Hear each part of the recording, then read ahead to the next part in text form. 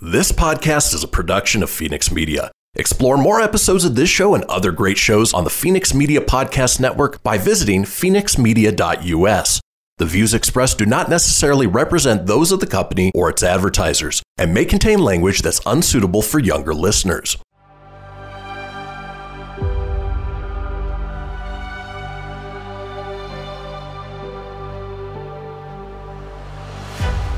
Thank you for tuning in to Silver Age Heroes Radio Theater. I'm your host, Christian Phoenix. Now, growing up as a comic book fan of the 80s and 90s, I've always been fascinated with how storytellers translated these iconic heroes from the page to film, television, and radio. Long before we got the big-budget CGI epics we enjoy today, children gathered around their radios to hear their favorite do-gooders come to life with little more than their imaginations and these broadcasts from a time long forgotten. I invite you to gather around your radio for this presentation of Silver Age Heroes Radio Theater.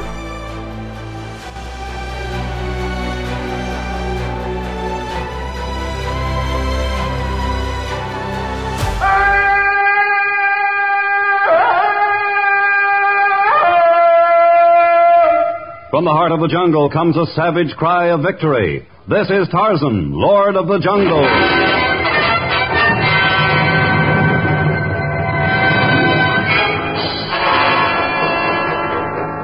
From the black core of dark Africa, land of enchantment, mystery, and violence, comes one of the most colorful figures of all time, transcribed from the immortal pen of Edgar Rice Burroughs. Tarzan, the bronzed white son of the jungle. And now, in the very words of Mr. Burroughs, the story of Congo Christmas.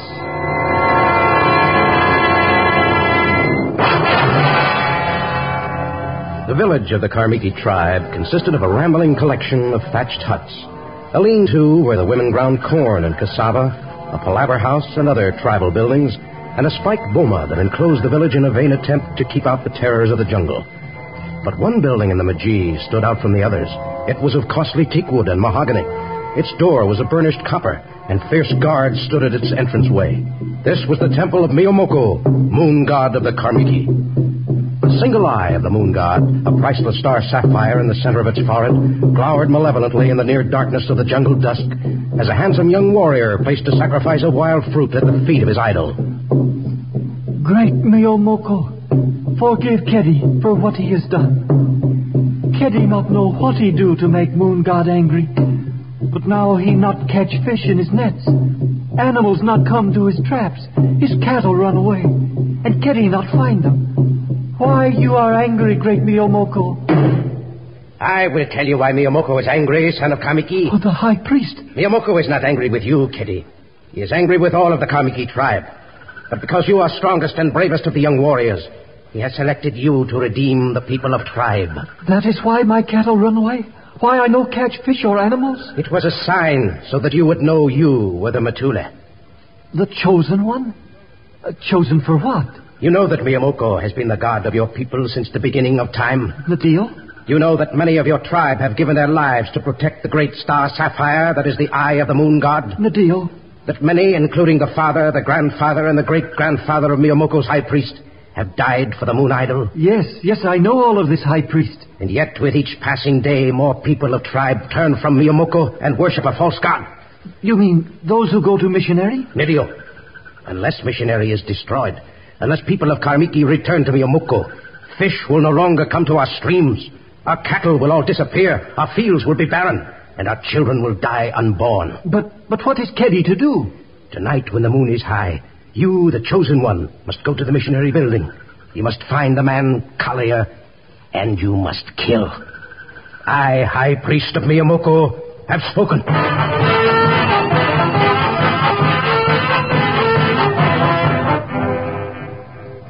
On the opposite end of the village from the temple of Miyomoko stood the small bamboo hut that housed the missionary school and church that the Reverend Andrew Collier had founded 3 years before. A distinct contrast to the imposing structure of the moon god, the fragile shelter was in a bad state of disrepair.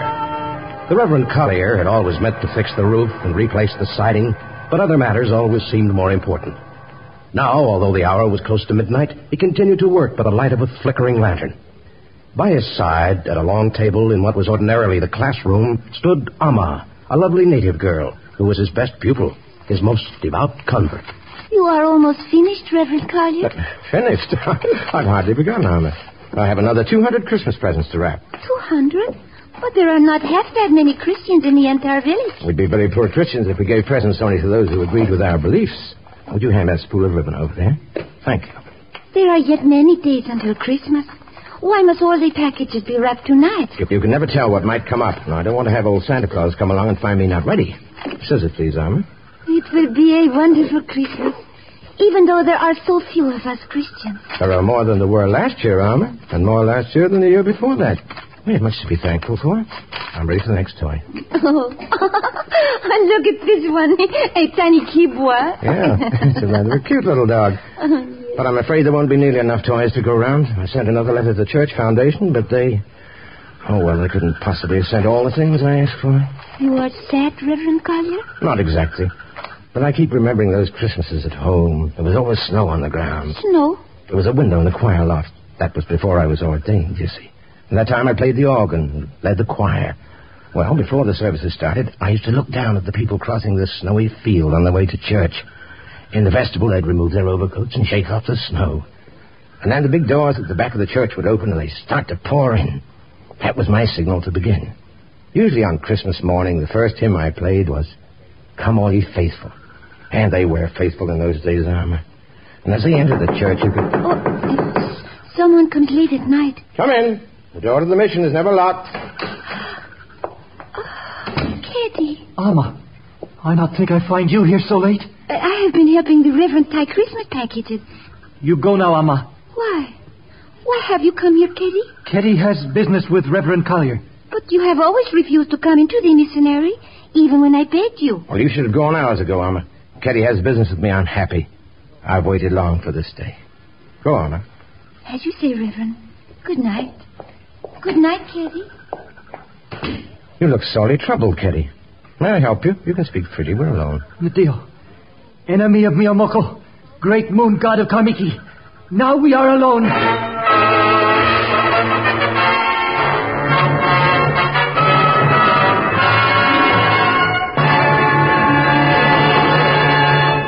In just a moment, we'll return to our exciting story of Congo Christmas.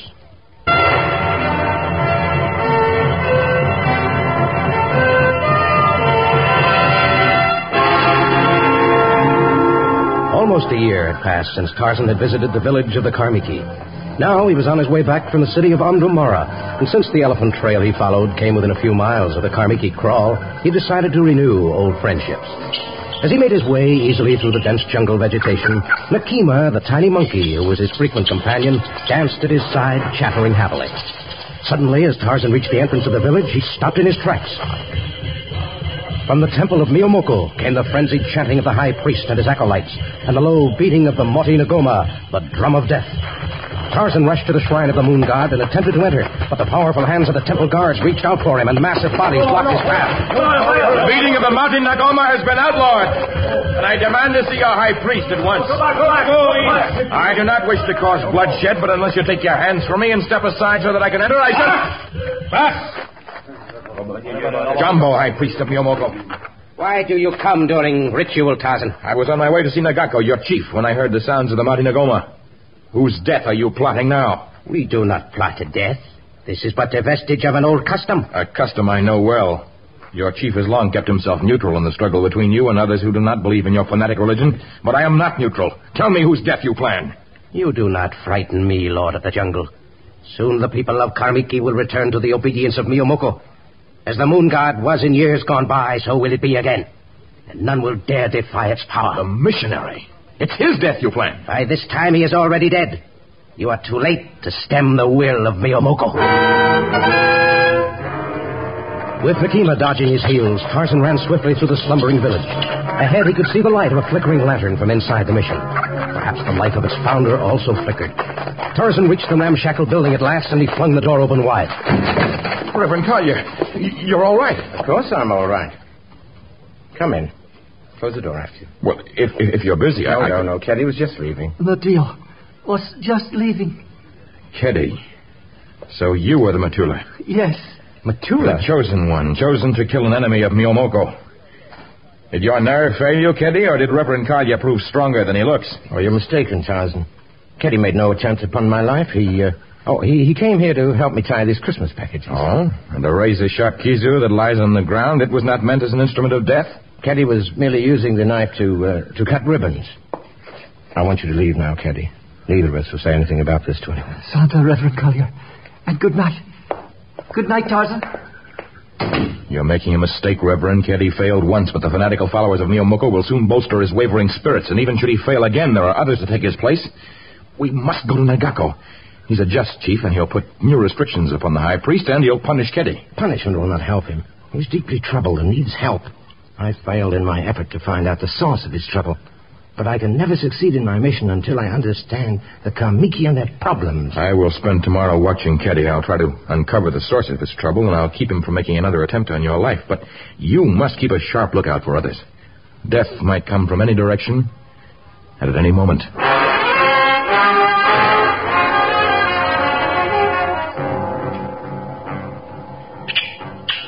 All the next day, Tarzan shadowed Keddy. It seemed amazing that the youth was unaware of his presence, for Nakima, who clung to Tarzan's shoulder, chattered shrilly. But Keddy was lost in a world of his own. At that moment, he was tending a small flock of sheep, but he was so absorbed in thought that a tiny lamb wandered off unnoticed. And as the lamb reached the fringe of the jungle, Numa the lion drew close, attracted by the scent of a tasty morsel. The lamb stumbled uncertainly, its tiny ears raised in frightened query. It turned to rejoin its flock. But now the lion crouched low, powerful muscles flexed, and the king of beasts leaped toward its helpless prey. But at that exact moment, a bronze white savage catapulted from the trees, and a shaft of gleaming steel found its mark.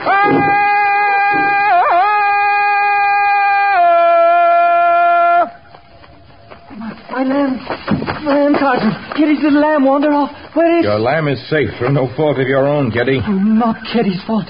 His sheep, cattle wander off and cannot be found. Fish not bite on his line or enter his traps. Animals not caught by his snares. It's because Miomoko is angry. Keddy is bewitched. Keddy, I've been following you all day, and I can tell you why these misfortunes befall you. Why? Because you have no time to properly tend your nets or your traps. I watched you spend the entire morning peering through the window of the mission. I saw you stand for hours this afternoon near the hut where the women bake bread. And I observed you following the maidens when they went to the stream to fetch water. Tarzan saw Keddy do these things? I did. Keddy, you're so busy trying to catch glimpses of that girl, Amma, that you have no time for the other matters. When she's not within sight, you're busy dreaming of her.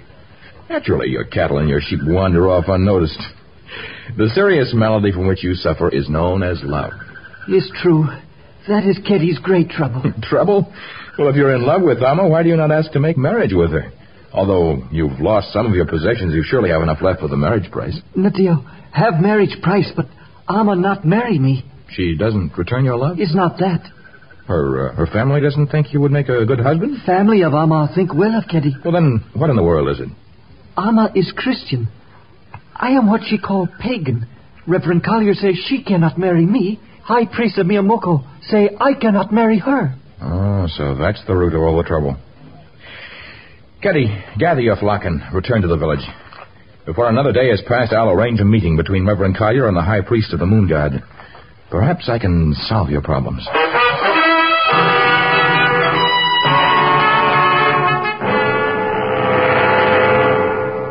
I, the high priest of Miomoko, will not leave the temple to visit the intruder. The Reverend Collier has agreed to come here to discuss the matter. He may enter, but only in the custody of 4 of my strongest guards. You are to be alone in the temple when he comes. The guards and the other priests and the sentries are to be removed. You're to meet as equals. And why should I agree to such ridiculous conditions? Because your chief, the mighty Nagako, knows nothing of your instructions to Keddy. Unless you agree to the meeting as I have outlined it, he'll be told. Nagako has no patience with plans for murder, and you shall feel the fury of his anger and the power of his authority. I agree to your terms. Tell the Reverend Collier to enter the temple when the hour of midnight has come again.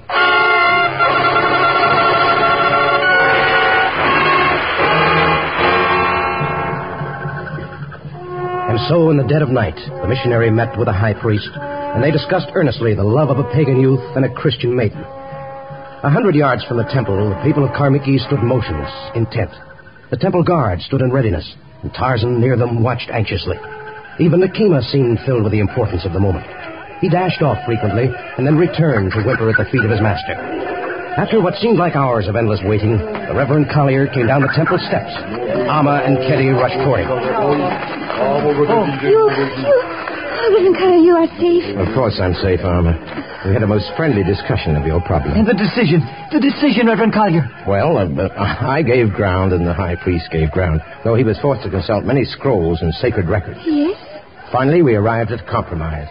You are to study the teachings of Mimoko for 3 days, and Keddy is to study the word of Jesus. 3 days is not much time to absorb a religion, but at the end of that time... Stop what thief? What are you talking about, High Priest? Several times while we spoke, I left the Reverend Collier alone, and when he was gone, I found that it was missing. The great star sapphire, the eye of Miyomoko. I stole nothing. He would not steal, he is good. This is some plot of yours. You pretended to make a reasonable agreement, and There is no agreement. There never will be. The man Collier has defiled our God. Your threats to tell the chief of my plans do not frighten me, Tarzan. Let him know. Let everyone know that I, the high priest of Miyomoko, will have revenge. Every Christian in the village shall be killed, and the man Collier shall be first.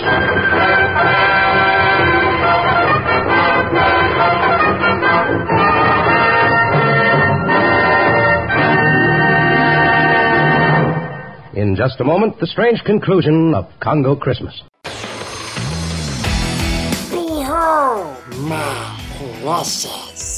Ooh, yeah, let me tell you something right here, It's the Loot Crate subscription box, yeah, full of exclusive loot, fun surprises delivered to your door every month. Just pick up your favorite geeky genre, Daddy. From the original Loot Crate, the Loot Crate DX collectible boxes, dude! Cowabunga! To the Loot Gaming video game box. Woohoo! Yee-hoo! What's with kids today, Wowzers! With crits starting as low as $11.99 per month, there's a box just about for all collectors. To get your geek on, head over to phoenixmedia.us/Loot Crate and claim your exclusive offer. That's FENIXmedia.us/Loot Crate. Great Scott! Snap into a Loot Crate, dig it?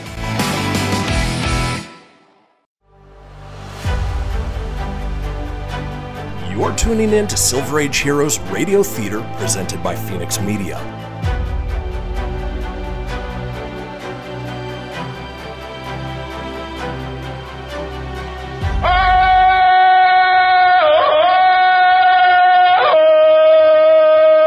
From the heart of the jungle comes a savage cry of victory.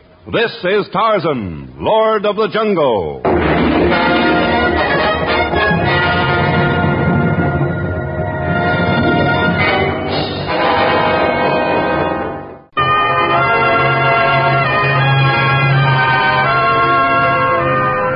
The anger of the high priest had reached the point of hysteria, and now the disciples of Miyomoko surged forward to overpower the missionary.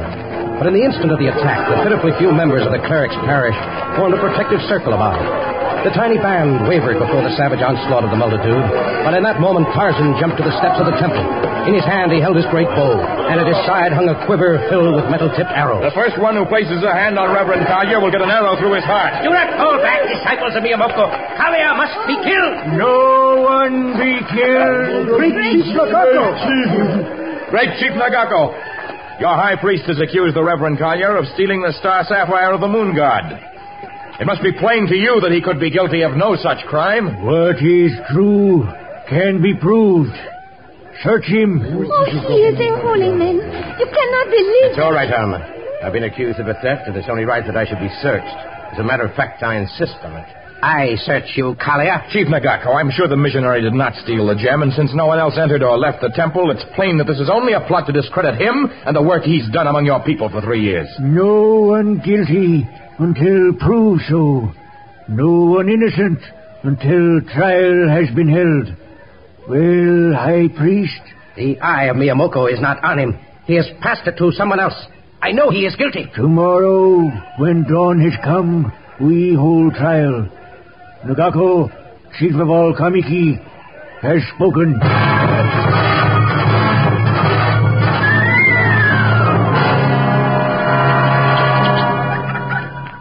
Why do you not invite me inside the mission, Reverend Collier? We can talk out here. There's much talk among the natives. Although the High Council did not find you guilty, there are those who insist now that you are concealing something. Why?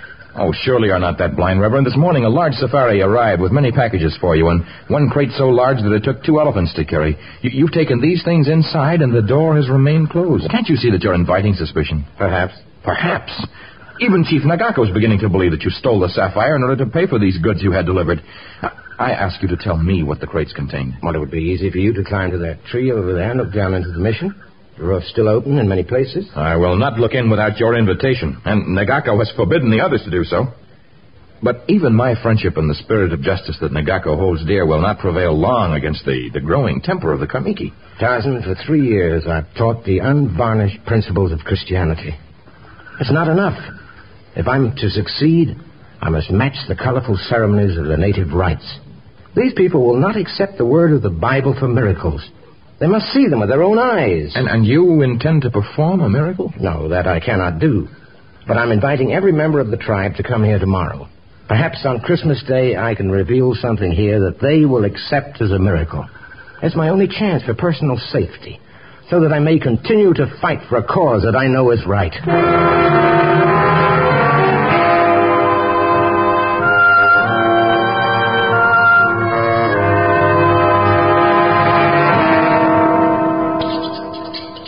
It's late, Keddy.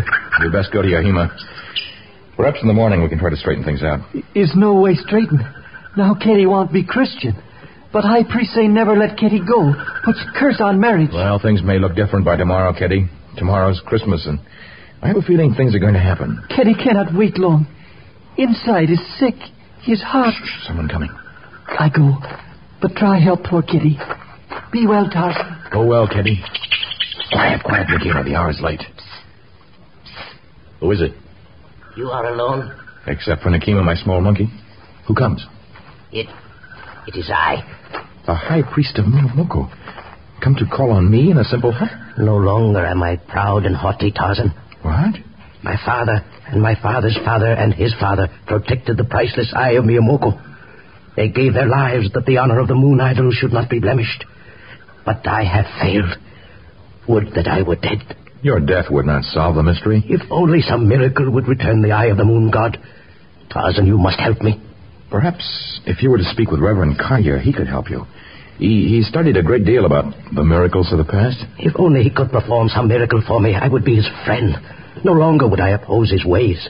If only he could perform a miracle that would restore the sapphire, the honor of Miyomoko would be saved. I know no more about the location of the missing gem than you do, and I'm reasonably certain Reverend Collier doesn't either, but he hints at a miracle that is to happen tomorrow.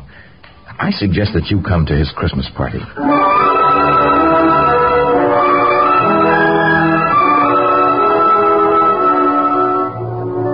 Christmas in the Congo. The dawn came early and the sun was strong. But even before the daylight had come, the entire village had gathered outside of the tiny mission.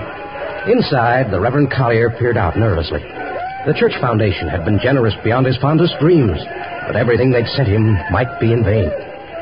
Now, as he nodded to Amma, the doors and the windows were thrown open. In front of the strange-tempered crowd, he could see the high priest, Tarzan, Nagako, the aging chief, Kitty, and the others. They watched him intently as he sat down before a huge box-like structure, a strange affair that had required 2 elephants to carry.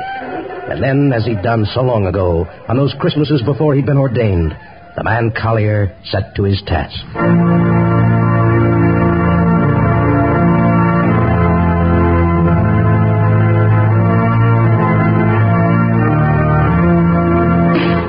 Look! Eye of moon god fall from heaven. From nowhere. Right at the feet of the high priest. Miracle.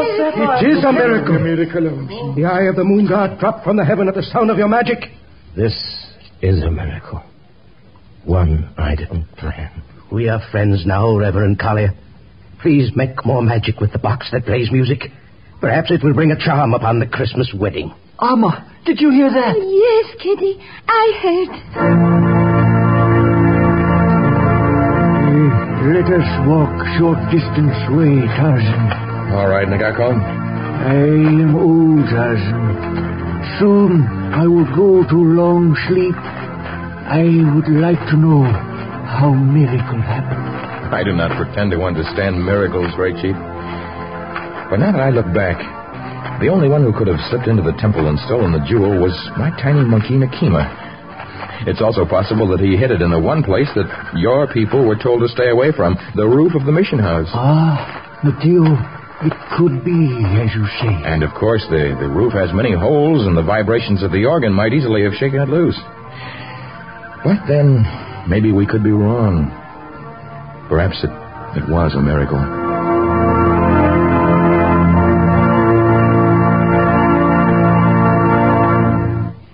All of us connected with the production of Tarzan join in wishing you a very happy Christmas.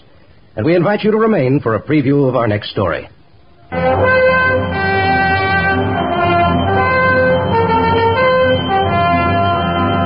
Tarzan deserts his jungle to confront the complex maze of a modern city when he travels to Johannesburg. And there, in a world so alien to his own, he meets an enemy more dangerous than the savage beasts of the primordial forest, more ruthless than the jungle-crazed men he's encountered in the past, more destructive than the angry elements of the Congo. Tarzan fights an unseen adversary in The Hand of Death. Included in our cast were Jack Moyles, Gigi Pearson, Bob Bruce, and Charlie Lung. Tarzan, a transcribed creation of the famous Edgar Rice Burroughs, is produced by Walter White, Jr., prepared for radio by Bud Lesser, with original music by Albert Glasser. This is a Commodore production. Listen to our next story, The Hand of Death, another thrilling episode of The Lord of the Jungle.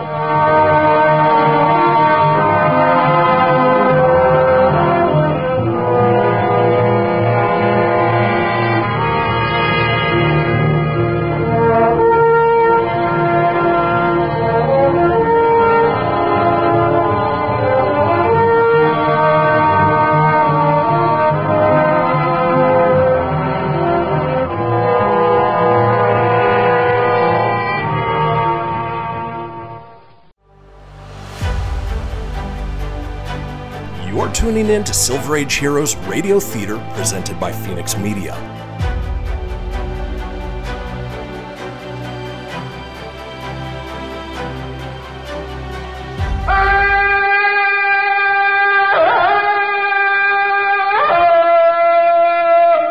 From the heart of the jungle comes a savage cry of victory. This is Tarzan, Lord of the Jungle.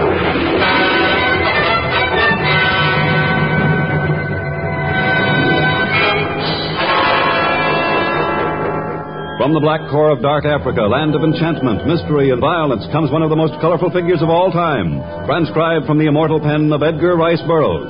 Tarzan, the bronzed white son of the jungle. And now, to herald the March of Dimes, which begins next week, we bring you a special Tarzan story entitled The Hand of Death. It may be difficult for many of us to grasp from a distance the enormity and the complexity of the Dark Continent. Africa is more than 4 times the size of the United States, and one section is no more similar to another there than it is here.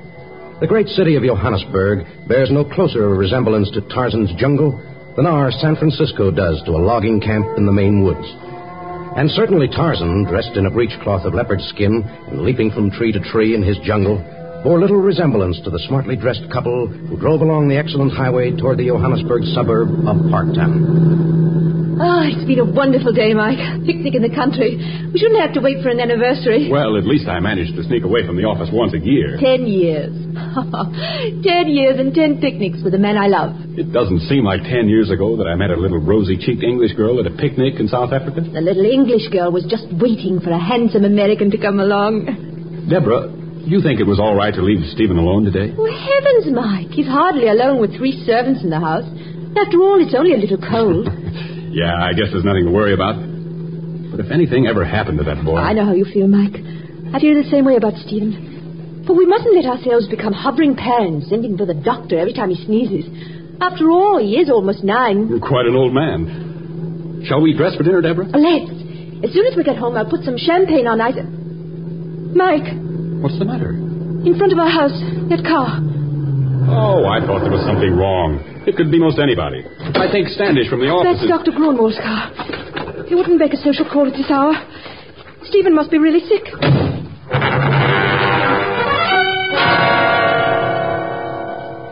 Well, say something, Dr. Grunwald. Tell me about Stephen. As soon as Deborah calms down a little, I'll tell both of you as much as I can. I can't make myself go through it twice. Deborah, Dr. Grunwald's waiting to speak to us. My poor boy. My poor boy. Mike, close the door to his room. Certainly, Doctor. Now, have a seat, my dear. He hardly looked at me. His muscles are twitching and his hands are trembling. I must go back to him, Doctor. Please tell me anything you have to say in a hurry. I won't keep you long, but I've already sent for a nurse to care for the boy. Stephen is going to require plenty of professional care during the next few months. Months? Yes, it's difficult to tell you this, but it must be done. Your son has contracted a very dangerous form of poliomyelitis. Infantile paralysis? Yes.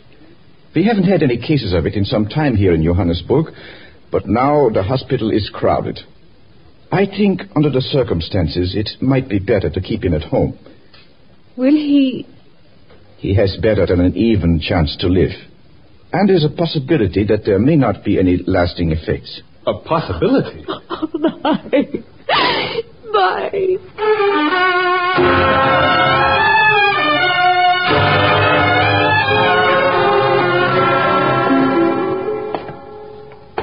Oh, please, Mike.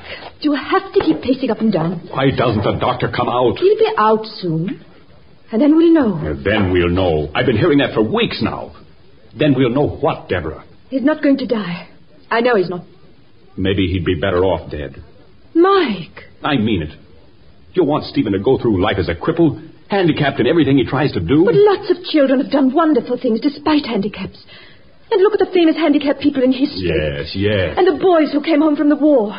Lots of them have adjusted themselves to a perfectly normal... Well, my boy isn't going to have to adjust himself. I know somebody who knows more about the care of a body than any doctor who ever lived. Please, Mike, you're disturbing the patient. How is he, Doc? Tell me. Well, the disease is no longer progressive, and I think it's safe at this point to say that he's going to live. Beyond that, I can promise nothing. Oh, that's a great deal. Not to me, it isn't. Not if that sepulchral tone of yours means that he's going to spend the rest of his life in those braces. Mike, I've done everything I could. I've called in the best specialists. You've had day and night nurses, despite Johannesburg's nurse shortage. We've done... Yes, I know all of that. From now on, it's all one big question mark. Hydrogymnastics are often helpful. Body manipulation sometimes helps. There are many treatments that may make it possible for Stephen to walk again. But, of course, Africa still hasn't the facilities it should have to properly combat the effects of the disease. Well, why not? There are plenty of natural warm springs in the jungle. In the jungle? Yes. Yes, in the jungle. And there's good air there, too, and health-building fruit and meat. What are you getting at, Mike? I know a man in the jungle I was of service to once, and he said I could count on him at any time. He has the most magnificent body I've ever seen, and I think he can do Stephen more good than all the doctors in the world. Oh, surely, Mike, you can't be serious. Mike, are you mad? Yes, just mad enough so that I sent a message to Tarzan early this morning. I'm having him take the boy home with him. What? I'm not entrusting Stephen to some savage with a ring through his nose. Tarzan isn't a savage, and he doesn't wear a ring in his nose. Well, maybe not. But you're not taking Stephen out of this house. That's your story. You'd be making a big mistake, Mike. So it's my turn to make one. You doctors haven't been able to accomplish a thing. I don't care what Deborah says. I'm entrusting Stephen's life to Tarzan.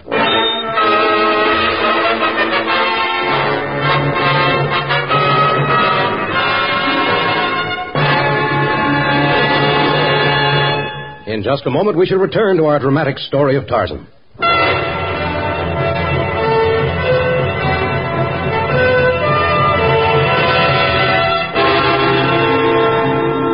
Tarzan had spent the past few weeks in his seacoast cabin, and like many of us, he was spending his leisure time poring over mementos of the past. The few possessions of the parents whom he had never known, sundry souvenirs of his own brief period in the countries of so-called civilized men. Suddenly, he left his open trunk and sprang to the door. The scent of a Gomangani, a native, assailed his sensitive nostrils. Nani, you go? Mimi Pandego. My friend Pandego. Jumbo, Tarzan. Come in. Santa. There's nothing wrong with the people of Punya, is there? Tuago, Nagama, Sui? All well. Pandego come bring Tarzan Baroa. A letter for me? From where? Awaki? Baroa from Johannesburg. Drum that sound like Nene the beetle. Send message to Libreville. Oh, the wireless. Runner bring to Punya village. You saw me? Go ahead. Read. is bad news? Yes, the son of a man who once saved my life is very sick. He wants me to come to Johannesburg. Is many moons' journey. Yes, but I must go. It's strange. I was just looking through my trunk. I'm afraid the only suit I have has many holes in it. Besides, I guess it would be too small for me now. Tarzan grow bigger, stronger every year. Here it is. Certainly has lain in that trunk a long time. That is suit Tarzan would wear to city. Yes, I would if it were not full of holes. Lord of Jungle could not go to great city in suit of miserable cloth. Must wear suit of fine animal fur. Punya women make Tarzan suit. No, there's no time for that. Johannesburg will have to accept me as I am.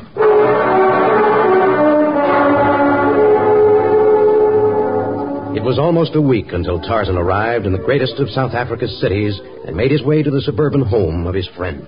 I know I'm asking a great deal of you, Tarzan, but it was the only angle I could think of. I'd be happy to take the boy back with me, but I'm not a doctor. The doctors have been able to do nothing.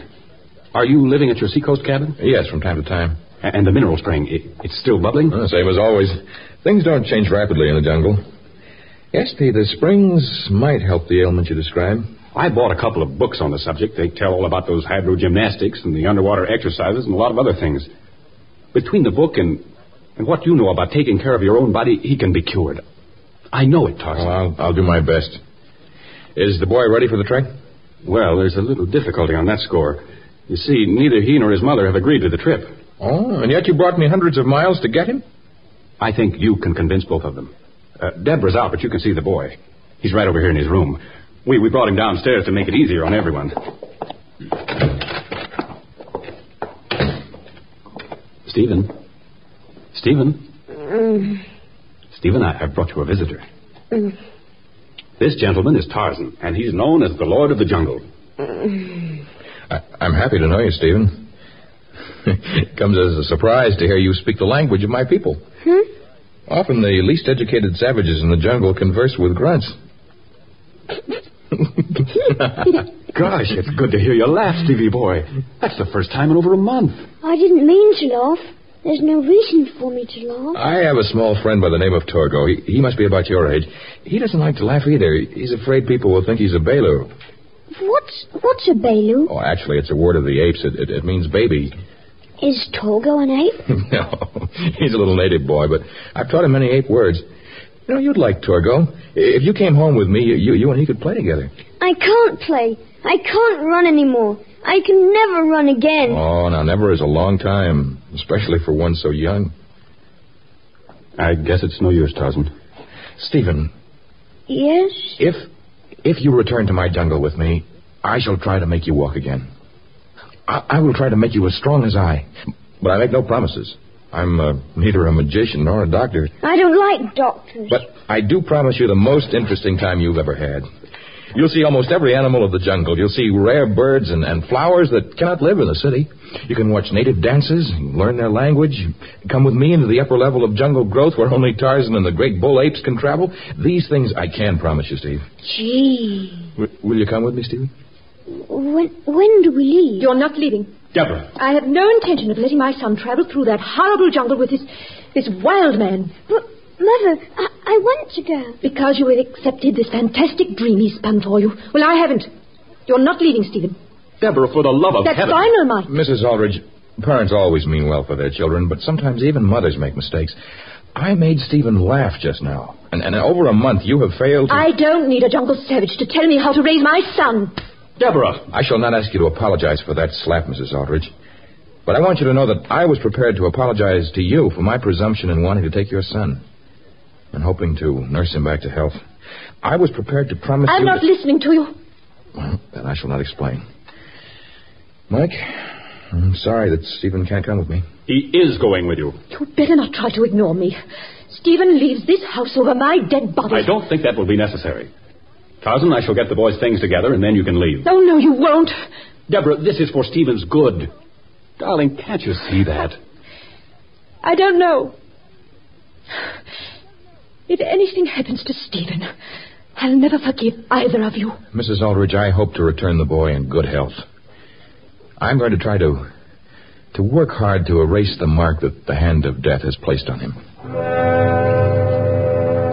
But if Stephen Aldrich's anticipation of the trip had been great, its realization was not. Swaddled in heavy blankets, he had felt like a baby on the train. And then, when they had gotten off and he was being carried by the Lord of the Jungle through the ever-thickening mass of dense vegetation, he felt worse. Tarzan's amazing prowess made him feel more helpless than ever. Tarzan? Yes, Stephen? I think I want to go back home. I know. It's a little scary here now, isn't it? But by tomorrow we shall reach my seacoast cabin. You'll like it there. It's in the jungle, isn't it? Yes, of course.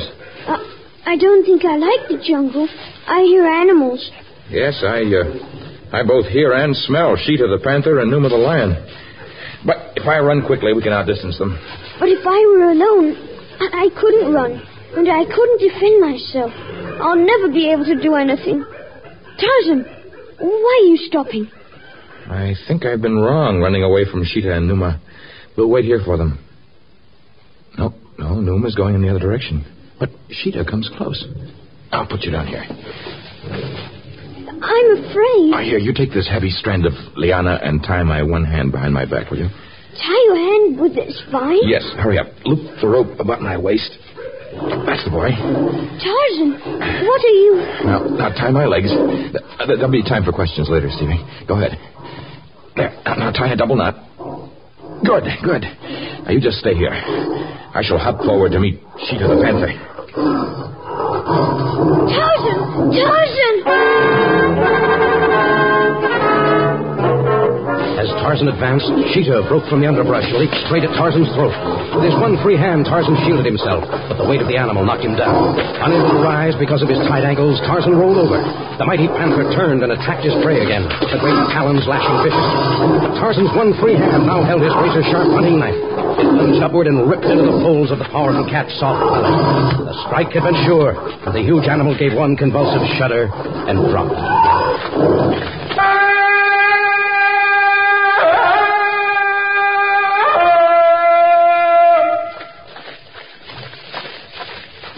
You killed him, Tarzan, with your feet and one hand tied. No, Stephen, I didn't do that to prove my great strength, but only to prove that it's possible to defend yourself against enemies, though you're badly handicapped.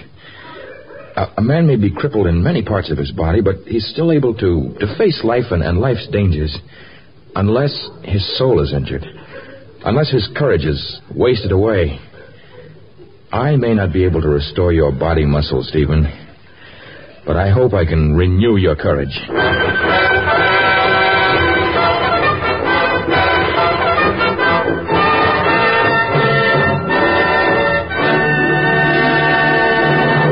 In just a moment, we shall return with the dramatic conclusion of The Hand of Death. You're tuning in to Silver Age Heroes Radio Theater, presented by Phoenix Media.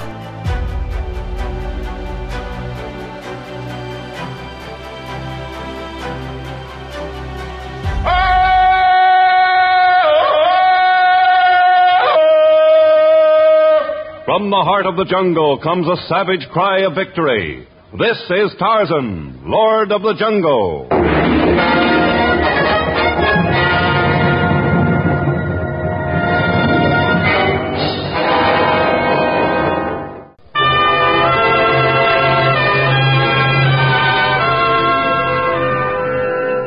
The months passed, and back in Johannesburg, Mike and Deborah Aldrich heard little about their son.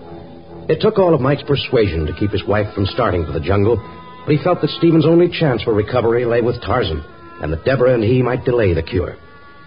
Deep in the jungle, Tarzan was hard at work. The boy's morale had improved, but his physical progress was slow. He looked strained and anemic as he stood waist-deep in the warm mineral spring. Now, stretch your right arm forward. Good. Now, your right leg. I'm trying, Tarzan. I know you are, Steve. Don't worry about falling. The water will support your weight. Here I come.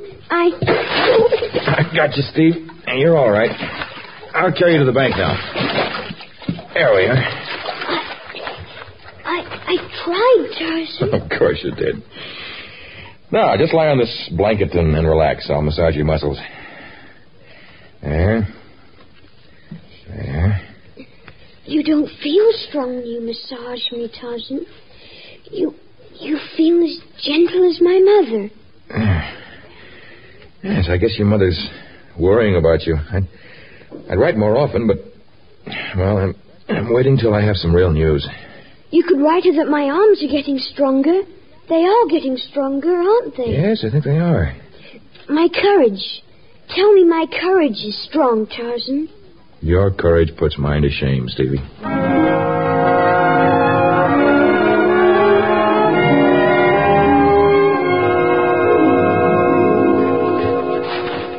This Hema of Tarzan, Doctor. Thank you, Pantego. You've been an excellent guide. Tell the men to carry that equipment into the cabin. Boss! Hoppo! Now, I'll go inside and... Quiet. Shh. Boy's asleep. Oh, you must be Dr. Grunwald. Yes, I came as soon as I could, Tarzan. I had to arrange to have other doctors take care of my patients. Of course. You must be a fine man to cross the jungle at my bidding. You did not tell his parents that he's worse, did you? No, I didn't call them. And my nurse has been instructed to tell all callers that I'm on a vacation, that's all. Mizito Manu. Oh, put it down if it's heavy, Pantego. Doctor, what have you brought into the jungle with you? Instruments, medicines, electrical stimulation machines. I hope you brought a long extension cord. The nearest source of electricity is over 300 miles away.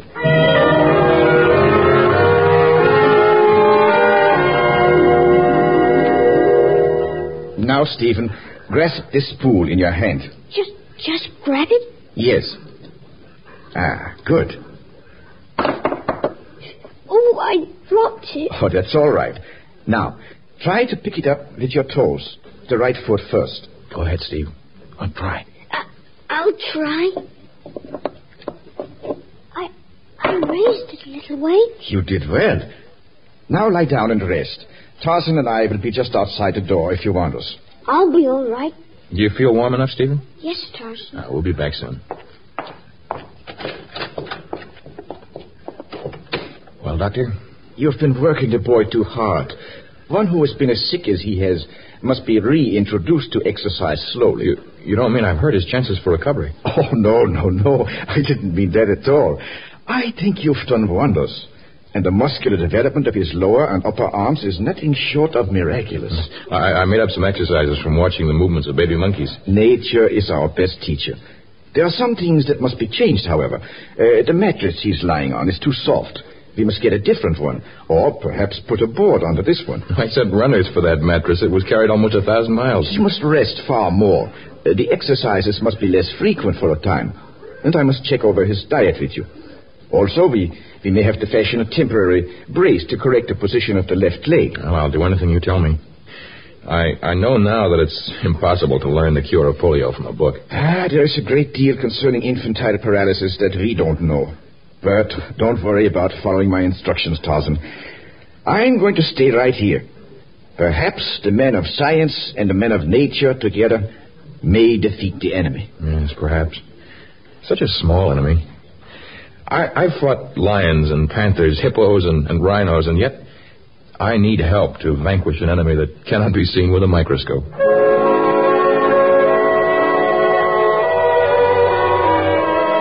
Month drifted into month. In Johannesburg, several young doctors continued to care for the practice of the vacationing Dr. Grunwald. And scarcely a stone's throw from his office, two people faced each other in anger. Once they had looked at each other with love in their eyes, but now... I'm getting a divorce, Mike, and then I'm leaving for the jungle. I may not find this Tarzan's lair, but if I don't, I'll die on your tent. You will wait another month, like I said. When the year is up, we'll go together. How can you keep delaying me and still insist that you'll have my son? Our son, Debbie. Oh, Debbie, can't you see that it's because I love him that I want to give Tarzan every chance to make him whole again? Couldn't you see how Tarzan has developed his own body? All that I could see was that he was a savage. He's proven that by ignoring us for months now. Well, it isn't easy to send a letter out of the jungle, and if anything had happened to the boy, he would have let us know. Well, I intend to find out the worst. If you won't come with me, I'll go alone. And I intend starting tomorrow.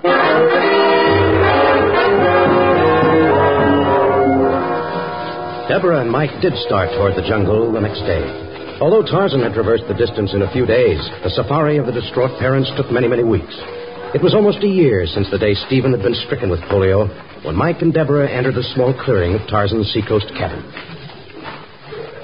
Well, there it is, Deborah. Oh, the door's open.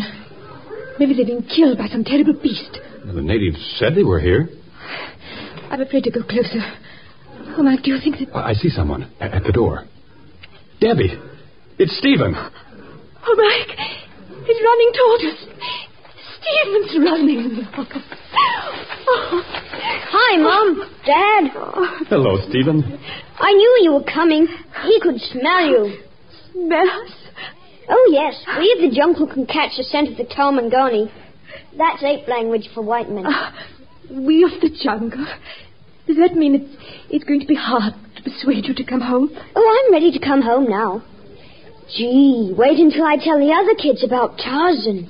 And from the doorway of the cabin, two men smiled upon the scene. A kindly doctor and a bronzed man of the jungle who had won what was perhaps his greatest victory.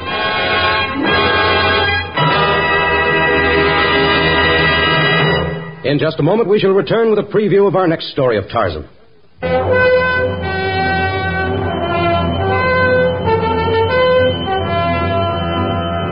A terrifying ball of fire streaks across the blackness of the Congo heavens, leaving in its wake a shower of red, green, and yellow. At the government observatory, there's talk of a great meteor. In the jungle, the natives cower before this sign of the demons. And on a remote plantation, a strange being steps from a weird-looking rocket ship. In our story, Tarzan and the Man from Another World. Tarzan, a transcribed creation of the famous Edgar Rice Burroughs, is produced by Walter White, Jr., prepared for radio by Bud Lesser, with original music by Albert Glasser. This is a Commodore production. Listen to our next story, Tarzan and the Man from Another World, another thrilling episode of The Lord of the Jungle.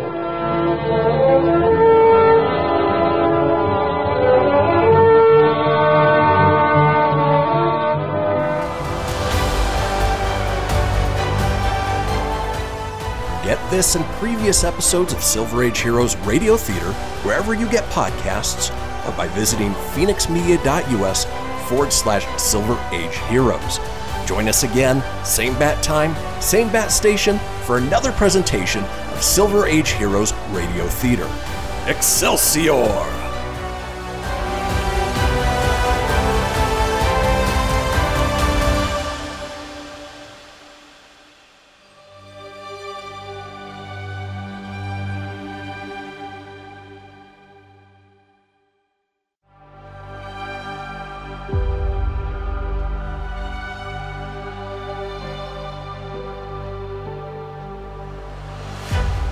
Thank you for tuning in to Silver Age Heroes Radio Theater.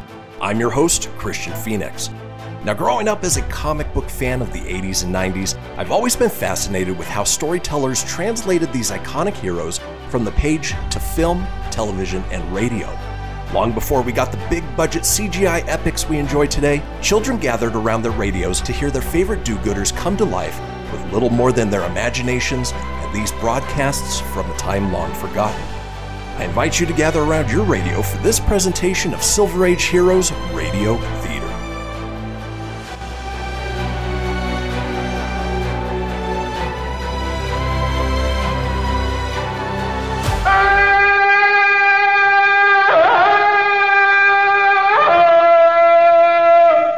From the heart of the jungle comes a savage cry of victory. This is Tarzan, Lord of the Jungle.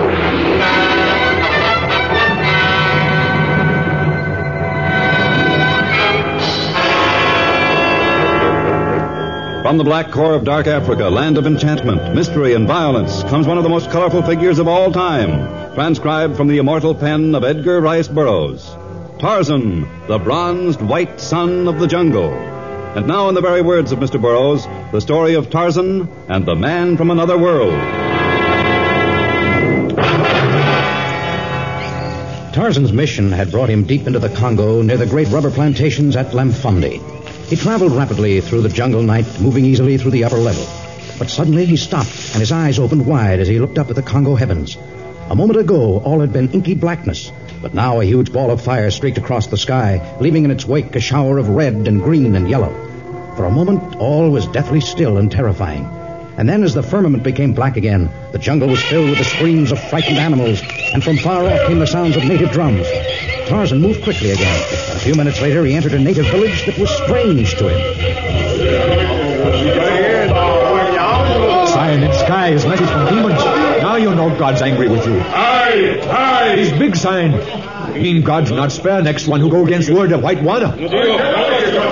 Why are you attempting to frighten the people of your tribe, Witch Doctor? Huh? Who are you? I am Tarzan, and I'm known to many tribes as Lord of the Jungle. So you are Tarzan. Did you see sign of demons? I saw the strange ball of fire in the heavens, but I doubt that it was a sign of the demons. Just why are you so convinced of that fact? White Wana tell us God's angry because the one who break rules. You refer to Mabokia, whom I found wandering far from here? Nidio, I talked about Mabokia. You find him? I found him, and I was shocked to see the welts across his back and the lash marks upon his legs. I came here to find out about them. Mabokia, bad man. He talked to a stranger. He spoke to a stranger. That was the crime for which he was half killed? Nidio, White Wana tell us not talk to stranger.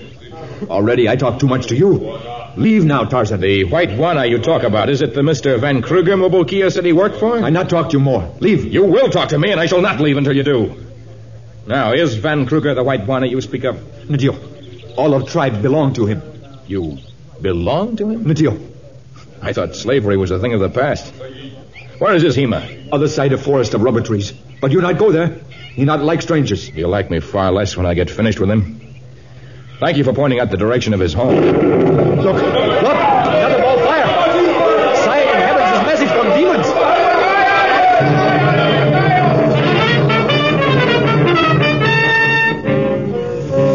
The hysteria of the natives mounted as the sky filled with a shower of brilliant colors.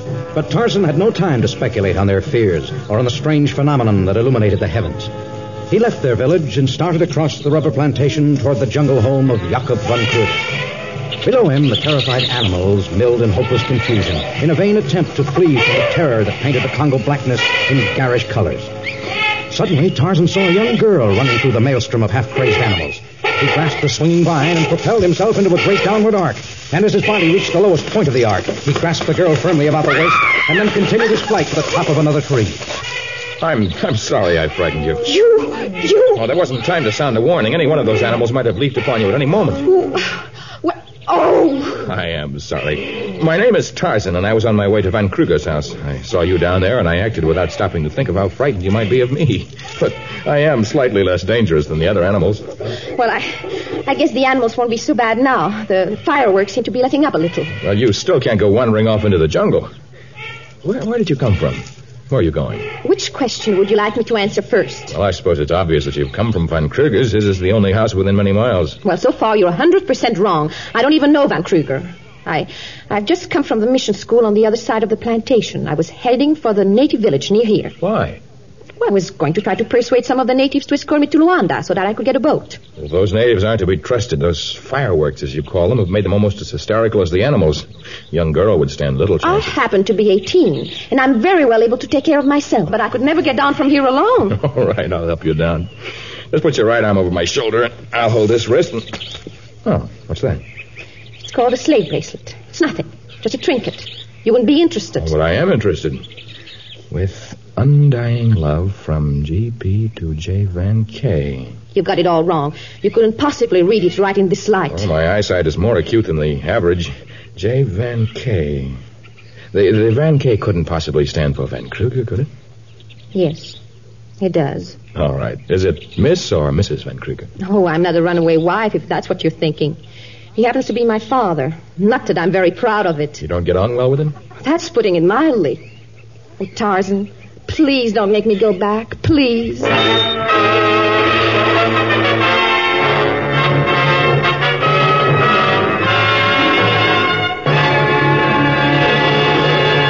We'll return in just a moment to our story of Tarzan.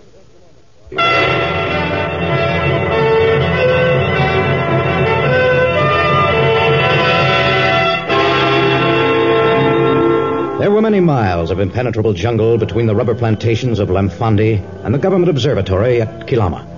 And the people who worked and studied within the small institution were far different from the inhabitants of the jungle. But they had one thing in common, an all-consuming interest in the strange fireballs that had streaked across the jungle heavens. Dr. Forbes, it's the greatest opportunity we've ever had. If we can just find out where those meteors landed, there's no telling what we can uncover. How do we know they landed, Jack? Maybe they burned themselves out. Well, that's possible, of course. But suppose they didn't. Suppose we can get to them while they're still fresh. We'll transport a few of them back here for study, and we'll see. Just a moment, Jack. I hate to dampen your young enthusiasm, but there have been many meteor showers in the past. Perhaps this one will prove to be no more... Doctor, you know there hasn't been anything like this for years. Well, this one makes the village show of 1914 look like classroom stuff. Perhaps if we get some reports of their actually landing... No, it'll be too late then. If I start right now, I can get there almost before they cooled off. But, Jack, we have so very little money at our disposal. No, I'm afraid that outfitting a large safari is quite beyond us. Well, the lack of money isn't going to cheat me out of my one big chance. I know about where those particles landed, if they did land, and I'm going there. Alone if I have to. But it would mean a journey right through the heart of the Congo. Wild animals, dangerous savages, plantation owners who resent strangers. You'd be risking your life, Jack. Well, I guess it's mine to risk, Dr. Forbes.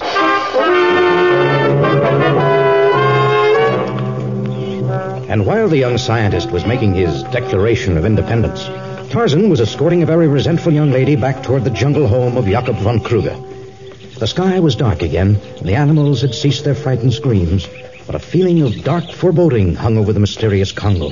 But I can't just turn you loose in the jungle. He's kept me like a prisoner, Tarzan. If you take me back, I'll never get away again. Everything I've heard about Jakob von Kruger is bad. I refuse to promise that I'll help a daughter run away from her father, but if what you tell me is true, I'll do everything within my power to help you. You haven't told me your name. It's Johanna. Father calls me Jopie. It's a ridiculous Dutch nickname. I like to be called Joan.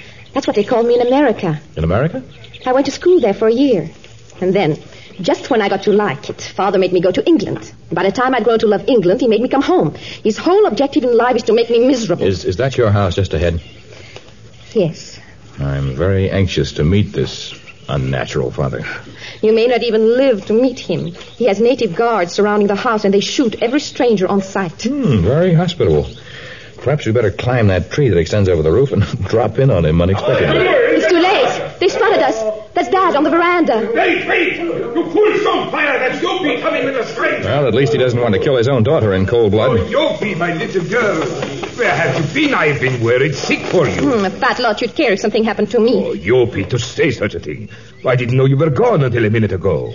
The excitement of the comets. We were just about to go hunting for you. This gentleman was kind enough to save you the trouble.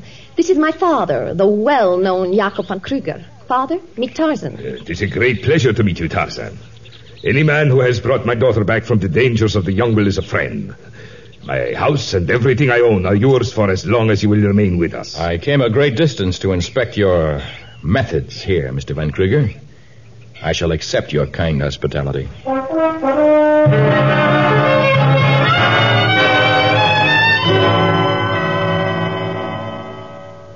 Well, Tarzan, you have enjoyed looking over my plantation? Yes, it's been very interesting. I had no idea it was so large. It would require another 3-4 days if you were to inspect the entire plantation. And by this time next year, that large clearing to the south will also be planted. 30 years of my life I have given to this place. And your workers? Many of them have given 30 years of their lives? Yeah, that is so. They have been loyal friends. Most of them belong to one tribe. They say they are Von Kruger's people, that they belong to me. You mean that's their own idea? They find a certain security in the belief that they are my property. And as my property, they will be fed and clothed and protected. And punished? Sometimes whips and hot irons? Tarzan, you have known me for several days now. I believe you will take my word that I personally have no hand in the drastic punishments the natives sometimes mete out to their members. It is not important whether you actually administer the punishment yourself. A little over a week ago, I came upon a native who had been beaten within an inch of his life. He came from your plantation, and I learned that he was punished because you were angry with him. It seems he dared to talk to a stranger, a very serious crime, apparently. Yeah, a loose tongue is a serious crime. You see, Tarzan, rubber is an essential of peace, and also an essential of war. There are many powers who would stop at nothing to acquire a plantation like this one. And we also have secret methods of curing rubber that some nations would find valuable. Strangers are dangerous. I was very angry at Mabukia. I saw the signs of your anger upon his back. The others of his tribe are too hard on those who disobey me. Tarzan, you know the mind of the natives. I tell them something is wrong, they make a capital crime of it. I tell them to stop all strangers from entering, they are inclined to shoot first and ask questions later. I cannot seem to stem their fierce loyalty to me, which is translated into acts of violence. I see. I am not the kind of man to apologize for my people or to defend my actions. But you have saved my daughter. A daughter you keep a virtual prisoner. I keep her here for her own good. I sent her to America to school 2 years ago. She was 16. She'd been there only a short time when she wrote me she'd fallen in love. A friend made inquiries about the man. His name is Gregory Payne, a man of close to 40, who lives extravagantly but has no visible means of income. He's a mystery man whose manners are too perfect, whose past is too obscure. So you had Joan sent to England? Yeah, but this Gregory followed her there. So I had her brought home. She's too young to know her own mind, and I love her far too much to have her throw her life away on a fortune hunter, or worse. Mr. Van Kruger, you are either an honest man against whom I have felt much unwarranted anger, or you're a superb actor, and I wish I knew which. Sometimes fate takes a hand in proving what... Look, Tarzan, outside! The fireball streaking across the heavens again. During 30 years in the Congo, I have seen many strange things in the sky, but never anything like this. I wonder what it can mean. Did you see them? The fireballs? We were just talking about them. Meteorites, I guess. Well, yes, again. One of them landed in the south clearing. What? Only it looks like some sort of a strange rocket ship, and a weird-looking creature crawled out of it, and he's coming toward the house. I'd better call the native guard. It won't do any good. The guards fired point blank at him, only the bullets had absolutely no effect. No effect? And all of the plantation workers are lying prostrate on the ground. They think the demons are really after them this time. Joan, did you see this creature yourself? Only from the veranda. He looks like an illustration out of one of those science fiction magazines. Like a man from another world. You two wait here. I'll go to meet him.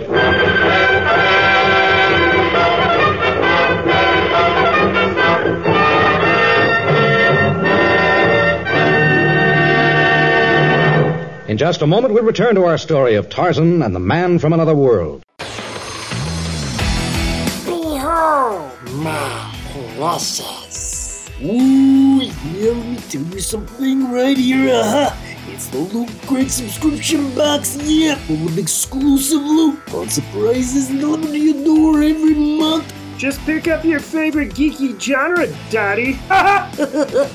From the original Loot Crate, the Loot Crate DX collectible boxes, dude! Cowabunga! To the Loot Gaming video game box. Woohoo! Yee-hoo! Loot Crate horror box. What's with kids today, Wowzers! With crates starting as low as $11.99 per month, there's a box just about for all collectors. To get your geek on, head over to phoenixmedia.us/Loot Crate and claim your exclusive offer. That's FENIXmedia.us/Loot Crate. Great Scott! Snap into a Loot Crate, dig it?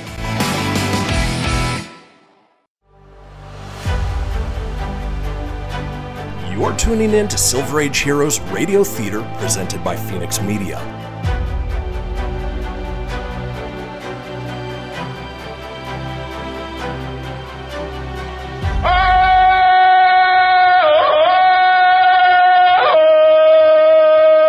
From the heart of the jungle comes a savage cry of victory. This is Tarzan, Lord of the Jungle.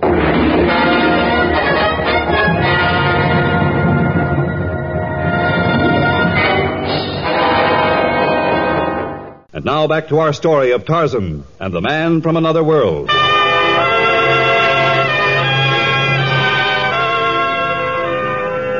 As Tarzan crossed the wide expanse of the south clearing, he could see in the distance the strange-looking spaceship Joan had described. And on the ground, hundreds of native workers lay in silent terror as through their ranks a weirdly dressed being stalked majestically. His angular suit was of highly polished metal. He wore many fantastic bits of mechanism strapped to his metal uniform, and his head was encased in a large globe-shaped helmet that revealed only two piercing eyes. Tarzan was filled with apprehension and curiosity, but his curiosity was uppermost, and he continued on until he stood squarely in the path of the outlandish creature. How do you do? Jumbo. Bonjour. ¿Cómo está usted? The gates? You may converse with me in any of the Earth's languages. On the planet Uranus, we understand them all. Then you do come from another world. I come from the planet Uranus, a world 9 times the size of the Earth and thousands of years more advanced in its knowledge. In what way? In every way. I am told, for example, that the peoples of Earth are still engaged in continual warfare. Yes, it's true. We seem resolved to kill one another in endless wars. I have come to put a halt to this threat against the universe, or to liquidate the Earth completely. Our observation ship chose this as the site for my first visit to Earth. Your observation ships? Then those must be the fireballs we've been seeing in the heavens. Exactly. Your name? Tarzan. And yours? It will not be necessary for you to address me. I shall ask anything I wish to know about this part of the Earth, and then I shall visit other places. Upon the report I make will hinge the future of your world. Now, take me to the building at the edge of the field. I desire to meet other Earth people.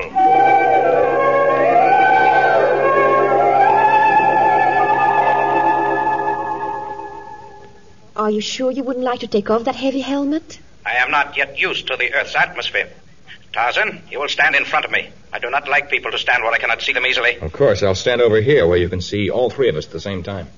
Mr. Van Kruger, you will tell me more about this rubber. You know nothing of rubber on your planet? Our planet is almost 2,000 million miles from here, and our vegetation is far different from that of the Earth. I will be happy to give you viola seed. We are having much good fortune with that variety of rubber plant. I am very much interested in this product of yours. Incredible as it seems, we of Uranus may yet learn something from you Earthlings. In the morning, Van Kruger, you will escort me about your plantation. You will show me everything. Wait until you see my new coagulation vats, my presses, my improved smokehouses and drying sheds. You will find our methods here are very advanced. During the war, we made remarkable progress. You manufactured rubber for war? Well, naturally. I doubled my output during the war years. It is men like you, Van Kruger, men who make the materials of war, who are driving the Earth into oblivion. If we permit the Earth to endure, you will be among those who are first eradicated.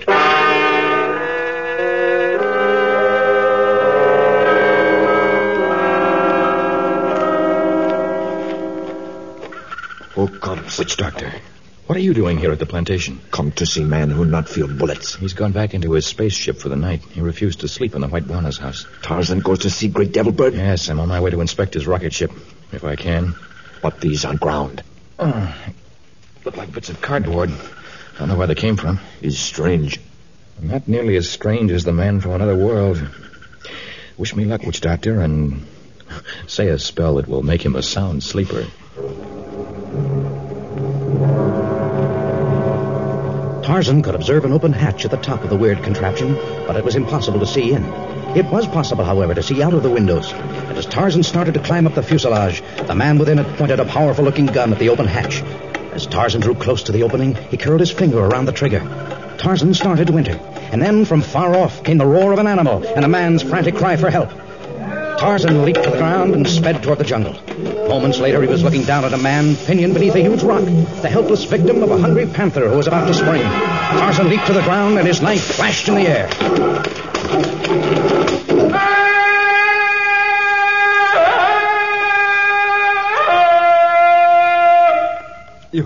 You didn't get here a minute too soon. I thought I was... Save your breath until I get this rock off of you. Oh, this must weigh a ton. No, not quite, but it proved a lot more than I could carry. I don't wonder. There. Take it easy. It's valuable. That rock? Valuable? Yes. It's a meteor fragment, and I came a long way to find it. Have you noticed those fireballs in the sky lately? Of course. Well, this is part of one of them. Then the fireballs were not observation ships from another planet? Observation ships from another planet? I didn't think the comic books had reached the interior of the Congo. Oh, there's nothing comic about this. Are you sure this is part of what we saw in the sky? Yes, I'm positive. You see, I work in the government observatory at Coloma. Just what are the possibilities of a spaceship reaching here from Uranus? Seriously? Uranus is one of the most distant planets from the Earth. But is it possible that a rocket ship could travel from Uranus here? They'd be awful fools to head for Africa. Uranus isn't even in the southern hemisphere at this time of year. Can you walk? I think so. I just had wind knocked out of me. Well, then leave the rock here and come with me. I don't believe anyone will steal it, and we'll come back for it later. May turn out to be Exhibit A. The rest of the pieces of this jigsaw puzzle are beginning to fit together.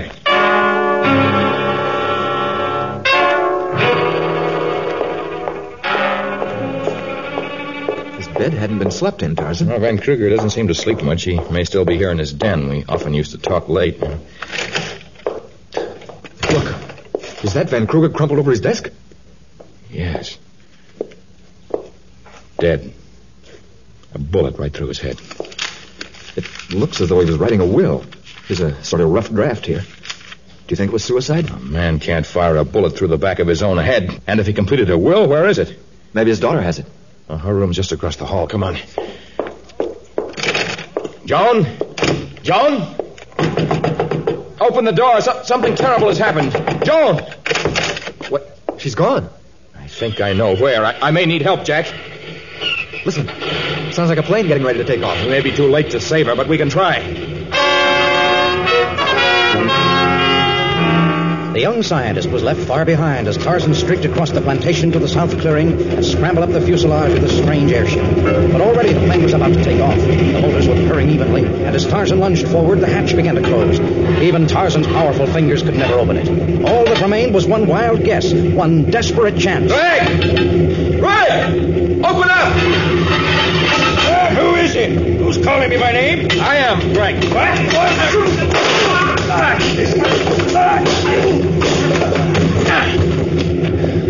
Joan, are you all right? I guess so. Have you any idea of how you turned the motors off this thing? Well, the first thing he did was to push that switch up before he started the motors. Well, then maybe we can turn them off by pulling it down. Let's see. Oh, it was horrible, Tarzan. After you disappeared, he came back to the house. Dad was writing a will. He was convinced that the man from another world was going to have him liquidated because he'd contributed to the war effort. And your dad wanted to make sure you'd inherit everything, right? Yes. And then as soon as Greg had the will in his hand, he killed Dad and carried me here. The natives were too frightened of him to do anything. When did you find out who he was? Just a minute ago, when he took off the costume. That's why he made love to me in America, Tarzan. That's why he followed me to England, to get control of Dad's plantation. He planned to kill Dad all along. Well, his days of scheming are over now.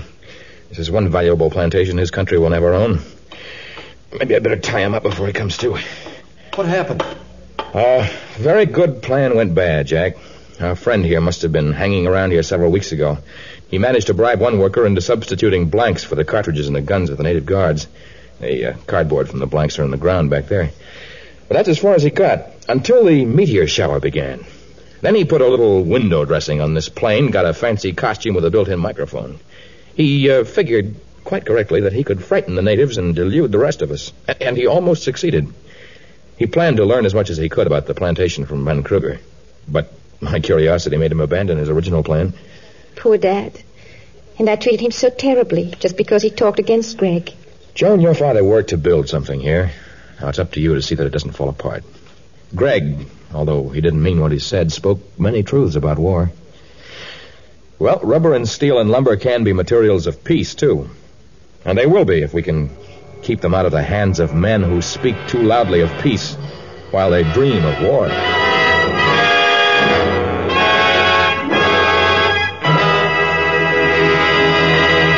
In just a moment, a preview of our next exciting story of Tarzan.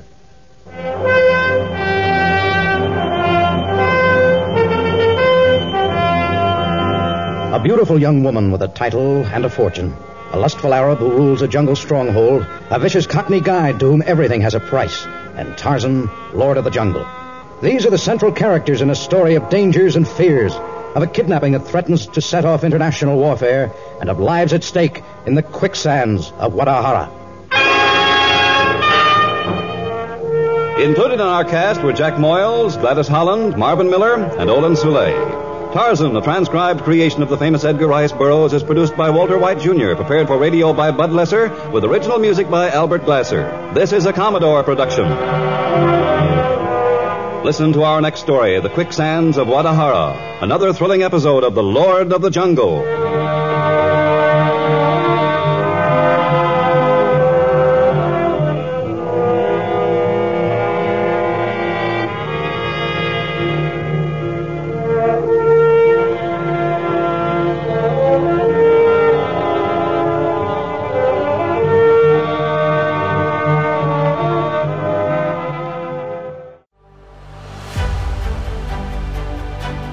You're tuning in to Silver Age Heroes Radio Theater presented by Phoenix Media.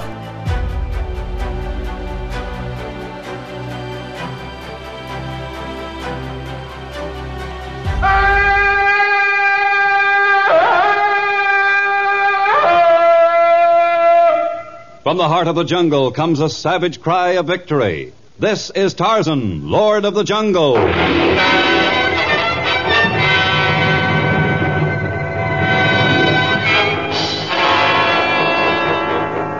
From the black core of dark Africa, land of enchantment, mystery, and violence, comes one of the most colorful figures of all time, transcribed from the immortal pen of Edgar Rice Burroughs. Tarzan, the bronzed white son of the jungle. And now, in the very words of Mr. Burroughs, the story of Quicksands of Guadalajara.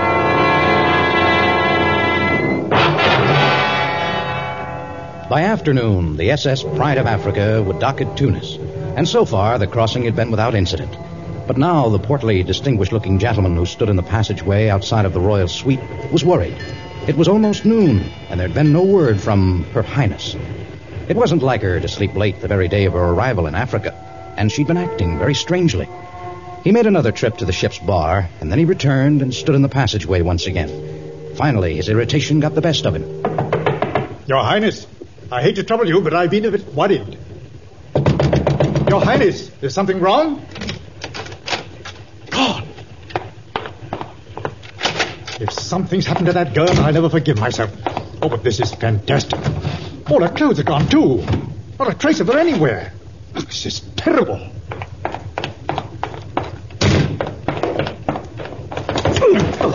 I beg your pardon, sir. Oh, never mind that. Where do I find the captain? I'll be glad to take you to him, sir. I'm the purser. The purser? Oh, maybe it's you I should speak to. I want to report a passenger missing. Missing, sir? The ship will have to be searched from stem to stern, and if she isn't found aboard, you'll have to turn back.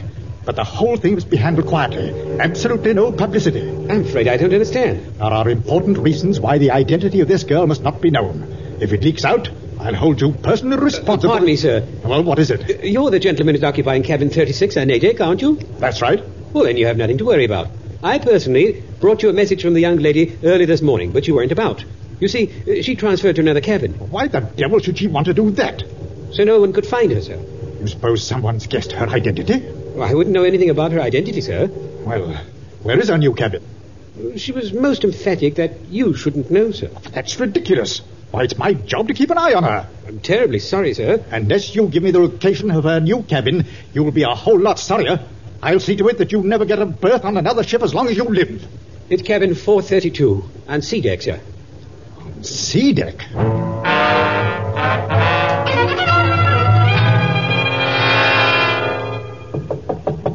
Who is it? I'm not shouting my name so that the whole ship can hear. Open the door. All right. Oh, I beg your pardon, madam. I was told that another young lady, that is... I'm terribly sorry. I was under the impression that... I'm afraid I don't see the reason for the hilarity. I apologize, and I'm sure that... Come in. But I told you that I... Come in, Pudgy. Pudgy? Oh, no, it couldn't be. But it is. Now close the door and wipe the egg off your face. What in the world have you done to your hair? Dyed it. This is known as Moonlight Blonde. Like it, Pudgy? Looks terrible. I'll never live this down. You have nothing to live down. It's my hair, not yours. What in the world made you do it? Because I want to be free to go wherever I like in Africa. No one will ever recognize me now. Oh, nonsense, my dear. Your face is known everywhere. You're not very convincing, Pudgy. If you didn't recognize me, no one will. But I still don't understand this whole business. Your sudden desire to see Africa, your refusal to let the consulate know of your impending visit, and now this disguise as another means of dodging your responsibilities. I'm afraid you have this all wrong, Pudgy. I'm really just beginning to face my responsibilities for the first time. I began to see how truly vital Africa is to us. At home, millions of hungry people crowded together, and in Africa, thousands and thousands of miles for expansion. Yes, of course. Can't you see, Pudgy? Those thousands of miles of wasteland can be cultivated, and the millions of people there taught to produce the food and other things we need. I want to see the land, and I want to meet the people, but not as a member of the royal family. But how in the world... When we land at Tunis, I shall be Jane Higgins, tourist. I forbid you to carry out this ridiculous masquerade. You forbid me? I'm afraid you've forgotten your place. I apologize, Your Highness. And speaking of faces, yours has been in the newspapers far too much. I'm not having you spoil my plans, so you're not to speak to me on deck this afternoon, and you're to ignore me after we've landed. And you're not to trail after me when I go into the interior. But this is crazy. If anything happened to you in Africa, it could plunge the entire continent into war. Oh, you're taking this far too seriously. I managed to fool you just now, Pudgy. And anyone who can pull the wool over your eyes ought to have no trouble with a few wild animals and cannibals. I'm not afraid of Africa.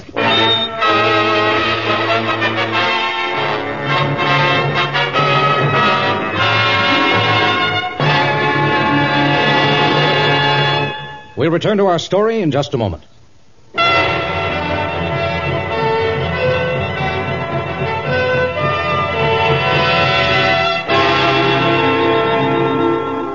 Pudgy, as Her Highness had called him, knew the mind of his mistress far too well to continue arguing with her. She'd go where and when she pleased, and he was not even free to follow her. But even before the ship had docked, he'd taken certain steps for her protection. The ship-to-shore telegraph carried his message. It was relayed by phone to a remote military post.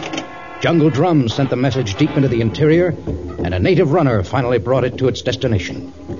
Before the sun had set, Tarzan was on his way to his secret meeting place. And a few days later, having traversed an incredible distance, he arrived at his destination, a squalid cafe on a side street of a native village some distance from Tunis.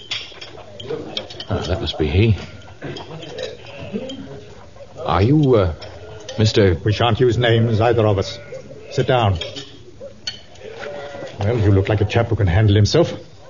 You realize the importance of this job? The friend who relayed your message made it extremely clear that Miss Jane Higgins must be protected at any price. Quite. And you haven't much time to lose. She's hired a man to head the safari, and they plan to start for the Congo tomorrow. And you want me to follow them without being detected, is that it? No. You daren't be that far away from her.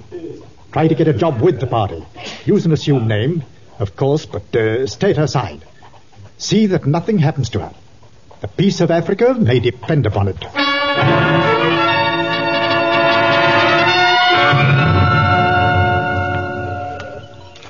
You Jungle Harry? That's right, matey. Jungle Harry. That's what they call me. But what's it to you? I understand you're heading a safari that's starting out tomorrow. Maybe I am and maybe I ain't. State your business.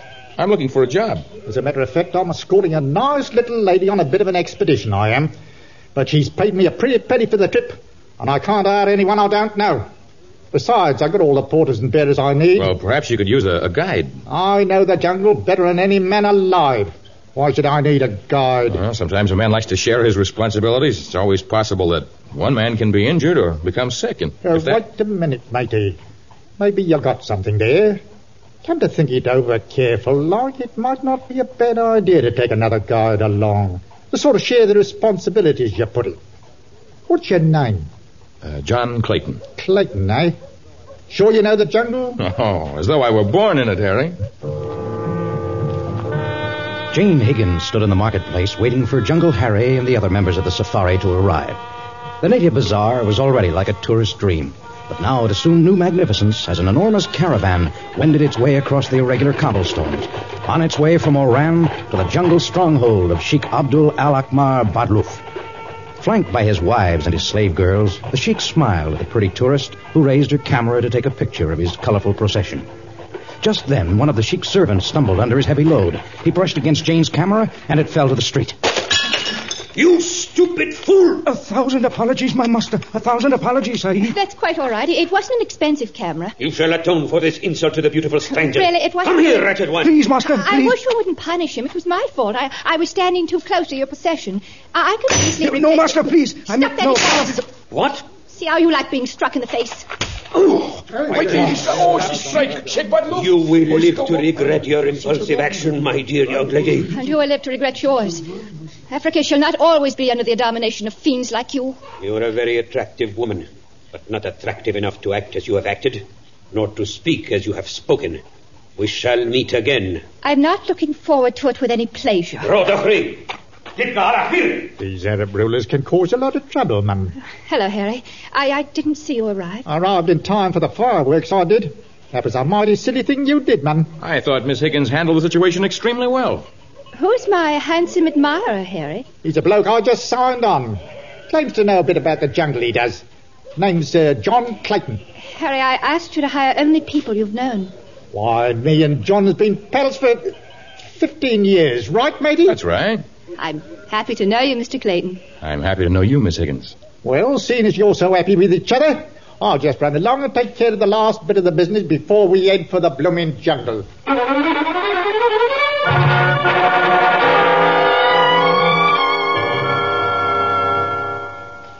You must be sure that her disappearance is never traced to you, Harry. If we were seen together, any suspicion cast upon you might reflect upon me. You ain't got nothing to worry about, Sheik. If anyone starts asking questions, I'll push the blame on this bloke Clayton. But who is he? He's one of those drifters, he is. You can find blokes like him in any waterfront pub in the world. Some of them talk fancy, but they're all the same. Bums, beachcombers, wanderers. I know the type. And I know that everyone's always willing to think the worst of them. Well, shifting the blame is your responsibility. All I care about is having the girl delivered to me. She saw fit to strike me across the face, and we must have our reckoning. You intend to kill her? Not at all. Such a spirited wench shall make a great addition to my harem. A harem in the jungle? In a jungle stronghold that is safe from attack. Oh, they've driven me from my own land, and someday perhaps they may storm my palace in the Congo. But as long as my life endures, I shall enjoy it to the utmost. And this girl shall be a jewel to adorn my crown. You will deliver her to me at Guadalajara Pass within the week. You still ain't told me what's in it for me. 100 gold pieces if everything goes according to plan. A slit throat if you fail. I won't fail, Governor. But you know something? I've got an idea that if I was to tell you who this girl really is, you might just decide to raise the ante. I have made the price, and you will not trick me into raising it. Will the girl be there or not? Oh, I'll manage it, Governor. I'll manage some way or other to meet you at Guadalajara Pass with Miss Jane Higgins.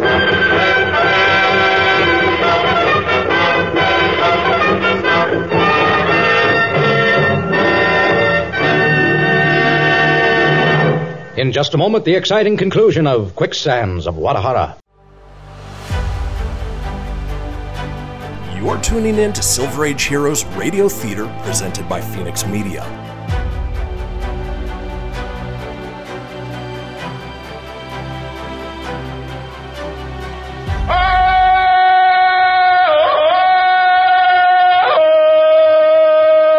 From the heart of the jungle comes a savage cry of victory. This is Tarzan, Lord of the Jungle.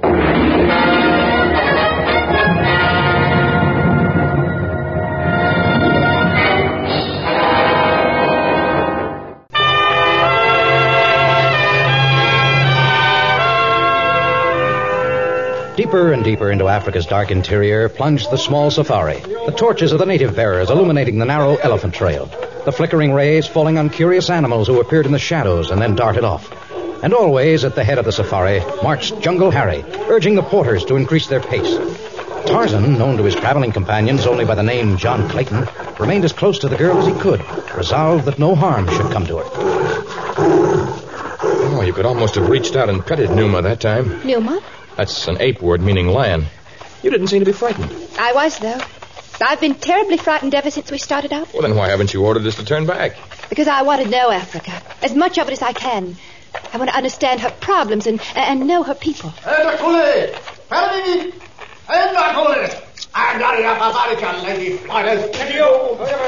Harry? Yeah? Why are we leaving the trail? I'm taking the little lady to a native village I think she'd like to see. Yes, but there are many villages along the trail here. Not like this one, there ain't. What's so very special about the village, Harry? Well, they make a lot of fancy silver jewellery. Things you might like to take home to the folks. I'm not out to find souvenirs, Harry.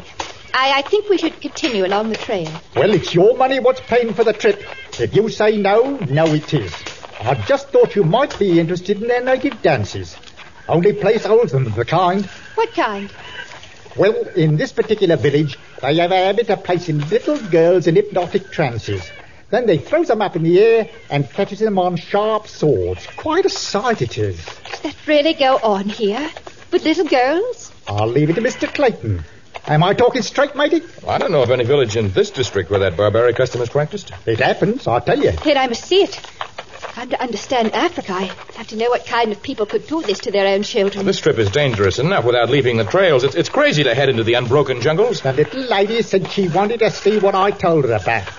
Now, just remember this, Clayton. I'm in charge of this year's safari, and it's me that's giving the orders. Well,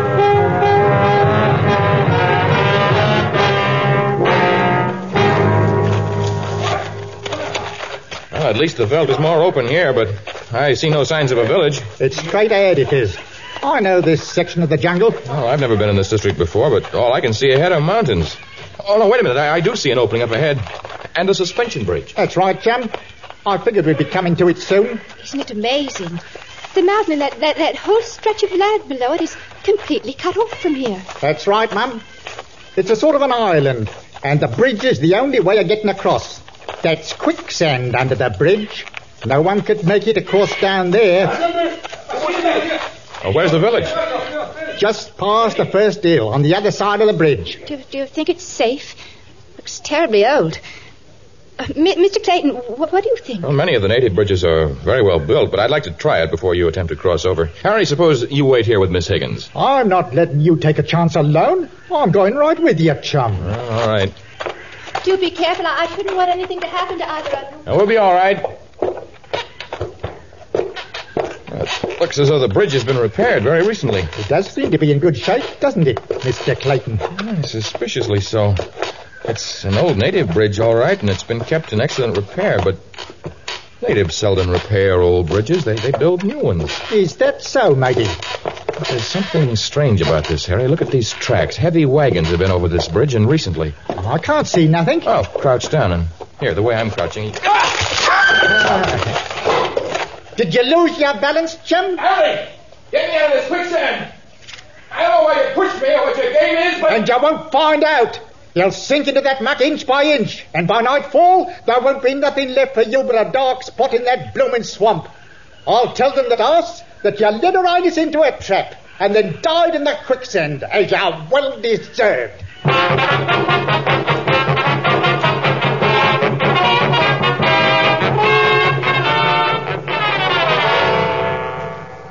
You do not adorn my court in that soiled safari dress. Why have you not changed into the harem garb as I commanded? I have no intention of putting on that ridiculous costume. I shall forgive you the slap upon my face, but you will comply with my request. The ridiculous costume is the dress of my women, and you are to be one of them. Not in 1,000 years. My skin crawls when I look at you and remember what you did to Mr. Clayton and the native porters and bearers. The life of the white jungle rat was unimportant, and it would not have been safe to permit the natives to return home with wagging tongues. But you will forget the unpleasantness and remember only the splendor of my palace and the rich gifts I will lavish upon you. I'm not impressed with your garish palace or your gifts. And I command you to release me at once. You command me? Ah, the words of the scoundrel now make sense. Take her away. Lock her in the east tower and bring that sniveling worm to me. It shall be as you order, master. Was it me you wanted to see, Governor? At least you know your description, worm. I did everything like you said, no more and no less. I have just ascertained the meaning of your veiled remarks. The regal bearing of the woman you have brought to me identifies her despite the color of her tresses. You've got a pig, matey. And as long as you've got her here, they can't touch her. You can rule here for 100 years, and not one of their soldiers will come near that place. For fear you'll do her in. You stupid fool! They will send an army big enough to level this place in 30 seconds. And no threats I make will keep them from my throat. Even now, they may be marching upon my stronghold. Now, take it easy, Governor. I thought I was doing you a good turn. The person aboard the ocean liner found out who she was, and when he let it slip to me, quite by accident, I figured... You have done your last figuring. At dawn, you and her Royal Highness will be killed, and all traces of your presence erased. If soldiers come, there will be no signs of your very short visit.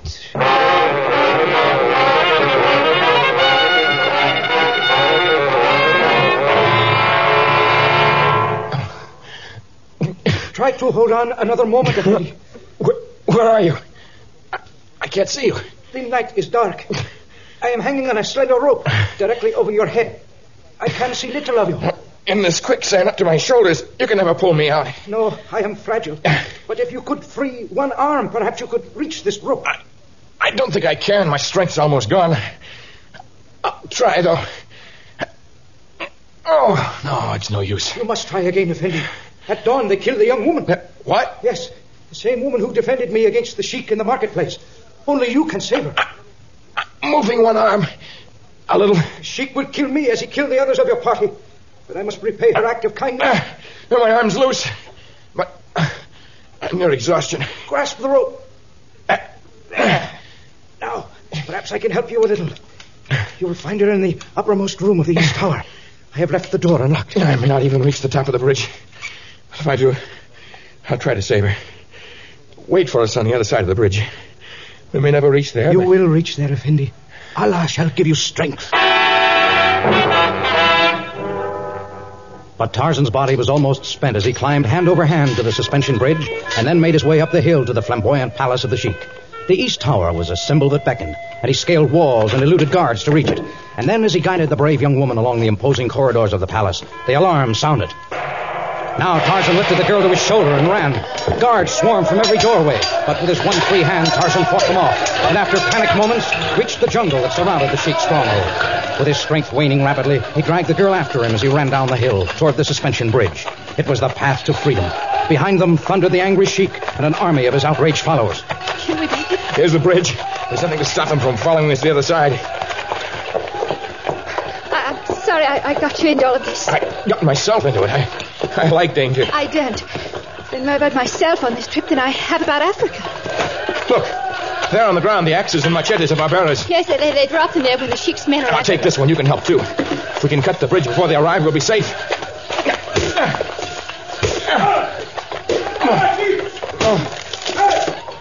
Here, come now. Almost cut it through. A few more strokes and it... Look, it's Harry. He's trying to escape from them, too. He's trying to cross the bridge. Harry, in that quicksand. I hate to see anyone suffer, even him, but they may be able to bridge that swamp, and I can't risk that. I've got to get you back to civilization and safety.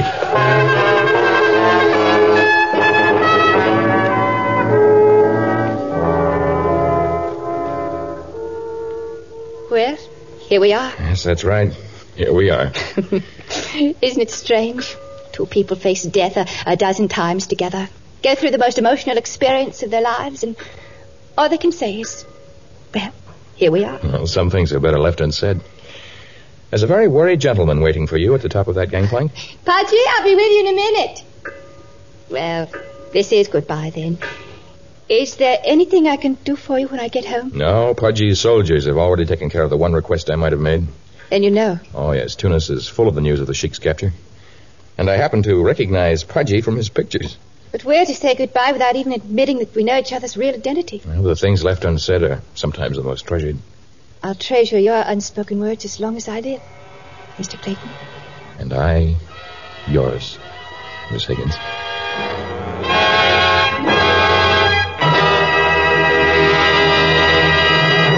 In just a moment, a preview of our next story of Tarzan.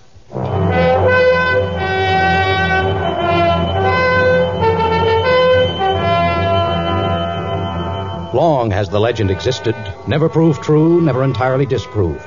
And from time to time, men spend fortunes, a great deal of time, and sometimes lives, looking for the basis of this legend. The fabled graveyard where elephants go to die, and where a fortune in ivory lies on the ground, waiting to be picked up, waiting to make a man rich beyond a sultan's dream. All characters and incidents contained in our story of Quicksands of Guadalajara were fictitious, and any resemblance to actual people, either living or dead, was purely coincidental. Included in our cast were Jack Moyles, Virginia Eiler, Raymond Lawrence, and Donald Morrison. Tarzan, the transcribed creation of the famous Edgar Rice Burroughs, is produced by Walter White, Jr., prepared for radio by Bud Lesser, with original music by Albert Glasser. This is a Commodore production. Listen to our next story, The Trail of Death, another thrilling episode of The Lord of the Jungle. Charles Arlington speaking.